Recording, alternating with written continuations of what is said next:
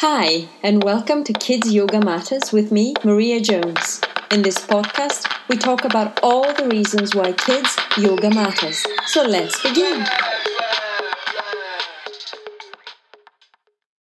Welcome to Kids Yoga Matters episode 4. Special guest this week is Kelly Winkler from Kidding Around Yoga, and the subject of our conversation is yoga during this pandemic. Kelly shares her wisdom and tips about making yoga accessible to children, even if yoga teachers are not yet allowed into schools. So let's listen. Welcome, Kelly, to Kids Yoga Matter Live. Kelly, can you tell us about Kidding Around Yoga and yourself? What brought you to this wonderful place where you get to teach yoga to little people? Yes, I would love to. So I was a little bit of an anxious child. So growing up, I had, a lot of social anxiety and a lot of struggle with that. And I always knew I wanted to have a career to work with children, to help them. I just never was really quite sure, how I was going to do that. I started out being a child life specialist. So I worked in a hospital setting, and then I became a classroom teacher for several years. Then I became a mom. I'm a mom of 4. So I have a 16-year-old, 14-year-old, 11-year-old, and a 6-year-old. So I took a little time off from my career at that time to be a stay-at-home mom for several years. And when my oldest daughter was about 12 years old, she really started experiencing lots of anxiety, lots of school anxiety, troubles making it through the day without panic attacks.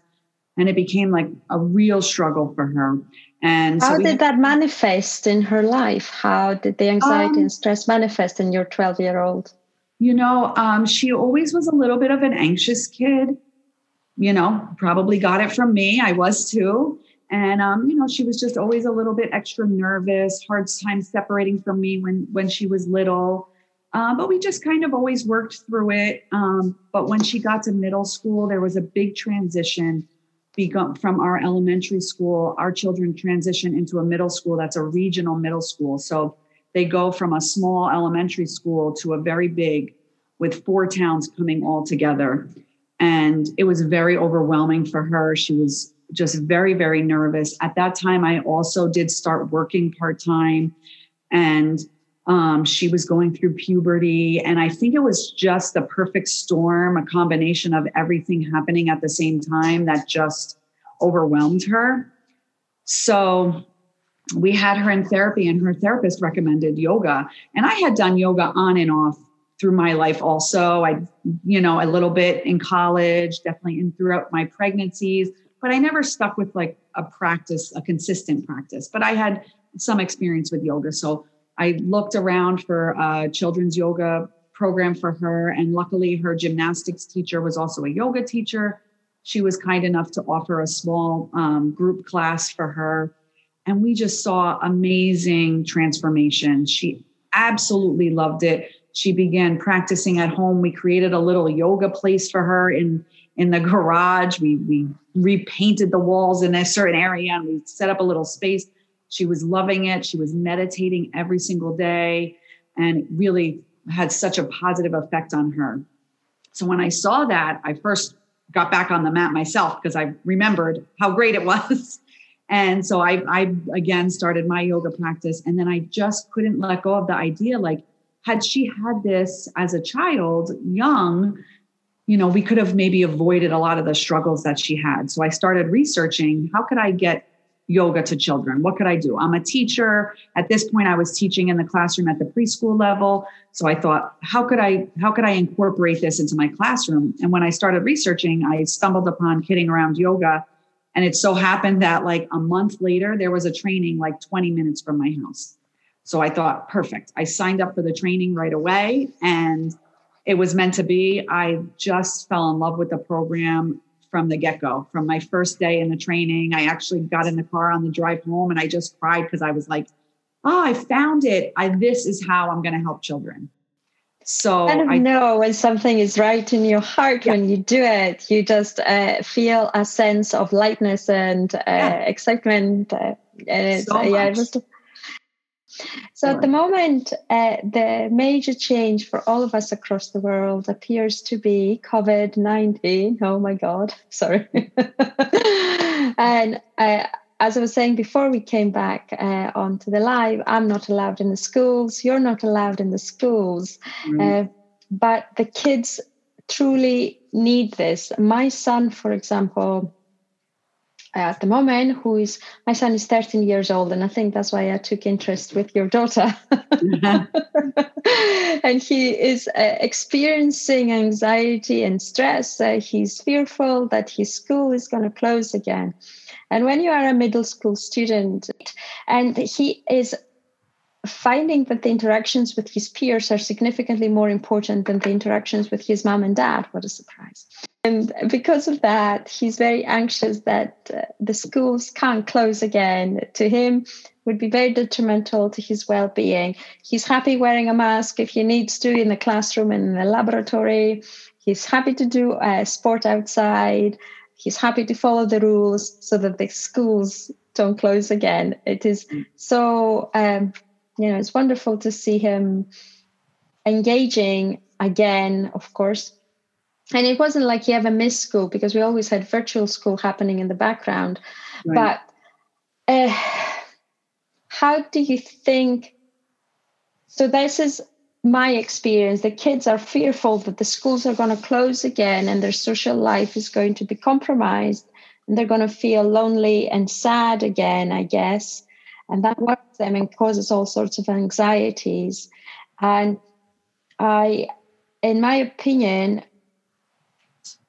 I think that my job would be to make them feel safe and happy in every moment they get of that freedom right now without worrying about future. So mindfulness and staying present is what I think the kids need right now. But what is your opinion? What do you think kids need in this pandemic season, era, whatever?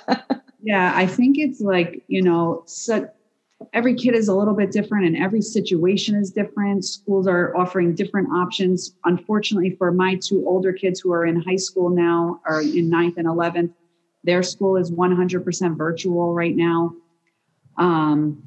Which, having two children, one girl, one boy, they're 16 and my daughter's 16, my son is 14.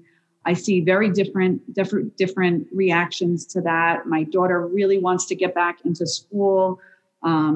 She's very social and she's into the theater now, and she misses being in her plays and all of that kind of thing. So she feels like your son, like she's anxious, like when are we going to be able to be back at school? As opposed to my 14-year-old who really struggled a lot in the spring because he is not very, he's social, but he is not one to reach out, as he plays a lot of sports. So he has his friends through sports and activities like that. But when he's home, he's kind of a homebody and he's not one to reach out to his friends. And I noticed, I felt like he didn't feel like even getting dressed or getting out of bed. He was like, there was no point, like he was just like laying around. And I was very concerned for his mental state because he needed that social interaction and he wasn't going for it himself. School provided that, his sports provided that, and he didn't have any of that to offer to him. So, I think that we run the gamut of how kids are reacting. And then you have the other kids who are fearful to go back to school because they're fearful that they're going to get sick. And, so I feel that there's just a whole array of things that kids are dealing with in different ways. And some kids are struggling to learn online. That doesn't work for everybody. It doesn't work for most kids really. There's those select few that are kind of good, like self-motivators and they can kind of, do it on their own in a sense, but most kids, it's really a struggle. So I agree with you 100%. I think that kids need mindfulness and meditation and yoga. They are, sitting in front of a screen a good portion of the day. They're not moving their bodies. and they're feeling really anxious. I think that they need to learn to self-regulate when they have those big emotions. What do they do with it? They don't have a lot of their outlets that they used to have, with sports and activities and being able to, have fun with their friends as much as they did before. So they need a way to regulate those emotions, and they need a way to help them to quiet all that anxiety and be able to focus. So yeah, I agree 100% with you. That grounding part of feeling their body and what is happening in their body and what the emotions that they are feeling make their body feel like. As adults, know that our heart rate goes up because we are angry at something or we are fearful of something. But it catches some kids by surprise, and, teaching them to take a breath maybe, or to just say, hold on a minute, I don't have to jump into this, to take a moment and, ground myself and then kind of go for it. And that's all the tools. And it's such a shame that we're not allowed into schools to teach that to the kids. So what are you doing at the moment to reach out to reach out to the kids? Because I'm doing online classes, for example. I've got one class a week where some of my students have re-engaged in the online form. I also think that teaching other teachers is very, very beneficial in at least having somebody to take those tools out. What are you doing at the moment to have a positive impact in the kids' lives? Yes. So I'm also teaching a little bit online. I have a few classes online. I've also, as far as getting the kids myself, I am doing a lot of outdoor things right now where I had people create their own safe group, and I'll go to their backyard and teach a class. So I have every single day after school, I have at least one of those classes. So that's great. I can do those in-person things with those small groups, but that's such a small amount of children that I'm able to reach. So I became a Kidding Around Yoga trainer just for that reason, because I want to reach the most amount of kids that I can. And now in this virtual time, I'm so happy that I did, because we have a virtual training for teachers, for educators, anybody who works with children. That's called Educate.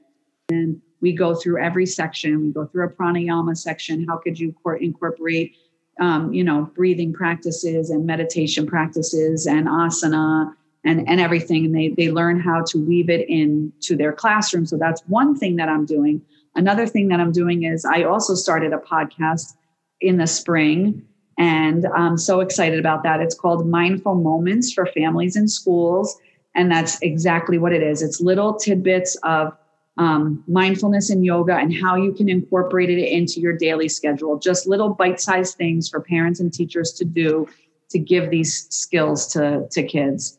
So I've been working on that, and that's exciting. And then Kidding Around Yoga also has these little mini workshops that are only an hour and a half long on a virtual, and with all different kinds of topics. One of the ones that I'm leading is using yoga if you're inside your academic classes. So how to incorporate yoga while you're teaching the academic subjects.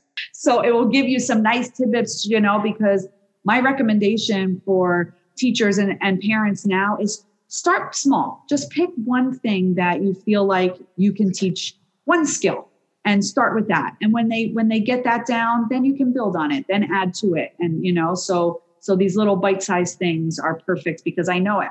Teachers are overwhelmed right now. I was a classroom teacher, and I can't imagine what they're trying to do right now. With half of them are teaching virtually and teaching in person at the same time, and it's really difficult. So you wouldn't want them to undertake a new task anyway in this environment, because it just adds on to the workload. You just want them a solution. You're not offering yet another thing to learn. And in yoga therapy, when you're working with somebody, you do exactly the same thing. The more they benefit from it, the more they want to do, and then you can build on that. So I really like what you just said. It seems. Do you think that the education system right now caters for those anxieties and those imbalances, shall we say, that the kids are experiencing? Because it seems to me that they are focusing so much on the safety aspect and the community transmission more than they do about the mental health and the well-being of those children. It almost feels like it's being neglected, in my opinion. So do you think that the schools are catering for those big emotions and those experiences the kids are having during this pandemic? I think that it's tough. I think that schools are in a tough position. I know they're trying to keep our kids safe, and that's become their top priority. But I do think I agree with you that I have a few notes written down, and it's exactly what you said. I think they need to look at the whole child, the whole picture of what's happening. Yes, we have to keep them physically safe, but we also have to worry about their mental health. And, they aren't going to be able to learn. It doesn't matter what we're trying to teach them. If they're feeling anxious all the time, they're not going to be able to learn the academic things either. So we really need to look at, supporting them in every way possible, not just in their safety, but also in their mental health. And I think that what you're saying and what I'm saying is the answer to that. Like they need these little practices. They need to learn these skills, and then we need to send them out and say, practice these at home too. Remind the kids, like, go home, practice your breathing at home. You can use this anytime, not just with me. And that's going to just help them to get all those imbalances in check so that they're ready to learn and they're ready to receive the academic material, when the teachers come to them with that. I agree. And also some of them have fallen behind in the academic material, and therefore they find it a little bit more challenging than they used to. So things happen differently, shall we say, for them at the moment. And plus the anxiety of COVID and the schools closing again, et cetera, et cetera. So we agree completely on that. This is why this is why you kind of want to bring yoga to children inside the schools through the teachers, which are already, they already have access to the kids without adding to the workload, as we said earlier. What tips would you like to offer to our listeners about teaching in these unprecedented times? To me, it is about trying to do it online. There is ways to connect online. And that's my tip. I even posted it on the page today. Give it a go. See how it goes, even if it is 10 minutes. Bite size. Absolutely. Yes. Try it. I know a lot of people were resistant to it. Like, it doesn't seem personal, but you can really make it personal. You can interact. I mean, even in a Zoom situation, if you're sitting and everybody's focused on their breath together, right? And we're inhaling, we're exhaling together. That's creating community. Even though you're not in the same room together, you can still create that community. So I agree. Give it a go. Try it. And my biggest tip is really those bite-sized pieces and to be proactive. Don't wait until you see all these negative effects. Don't wait until you're seeing all the panic attacks and all of this. Be proactive. Start now. Get those little bite-sized skills out to the kids so that, when they are having a tough day, they know where they can go into their toolbox and pull those things out. Because I guess differentiation and integration is going to teach you to be happy. Sorry, that was a sarcastic comment. But yes, we are at that stage, middle school and high school, and the maths everywhere. So maths and grammar will not teach you how to be happy. Well, maybe grammar if you're reading something nice. Yeah, but it's funny because we just had a discussion in my house. My 14-year-old and my 11-year-old were saying last night, after we had dinner, we were just sitting around talking and they said, Mom, all these math things we're learning in school, like, are we really going to use this stuff, and I don't want to discourage school, I'm like, well, yes, you're going to need math. Like my 14-year-old, you're going to need math to go to the grocery store and buy but am I going to really need all this algebra? I can't say that he's wrong. But he will need to learn coping skills and learn how to be self-regulating and all of that stuff. So I'm partial. Yeah, we agree. Yeah, I agree with that. I mean, I used to be an engineer, so of course I did use those tools at some point in time in my life. Right. And even when I studied health sciences, I still use the maths for statistics. But honestly, no. You still need your breath. You still need your body. You still need your smile and your heart to support you through this. And we need to teach them in bite-sized manner how to access what they have inside of them, which is what yoga is about. Yeah. It's been such a pleasure to have you here. Thank you for the inspiration and support. Thank you, Liz, for getting out there and doing the work. So important. Yeah, it is. And I agree with you. Even if things don't work with something, maybe we're learning from the things that don't work for us and we try something new. We can't give up because we rely on yoga to be centered and happy and grounded. And so do the kids. Yes. Yep. So thank you so much for coming on board into this Kids Yoga Matters Live.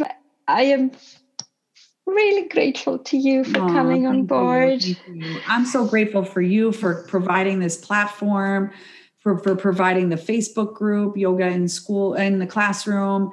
It's such an important topic. And, I really appreciate everything that you're doing too. And thank you for having me. It was an honor. Thank you all for tuning in and listening. Tune in again next week for another episode of Kids Yoga Matters.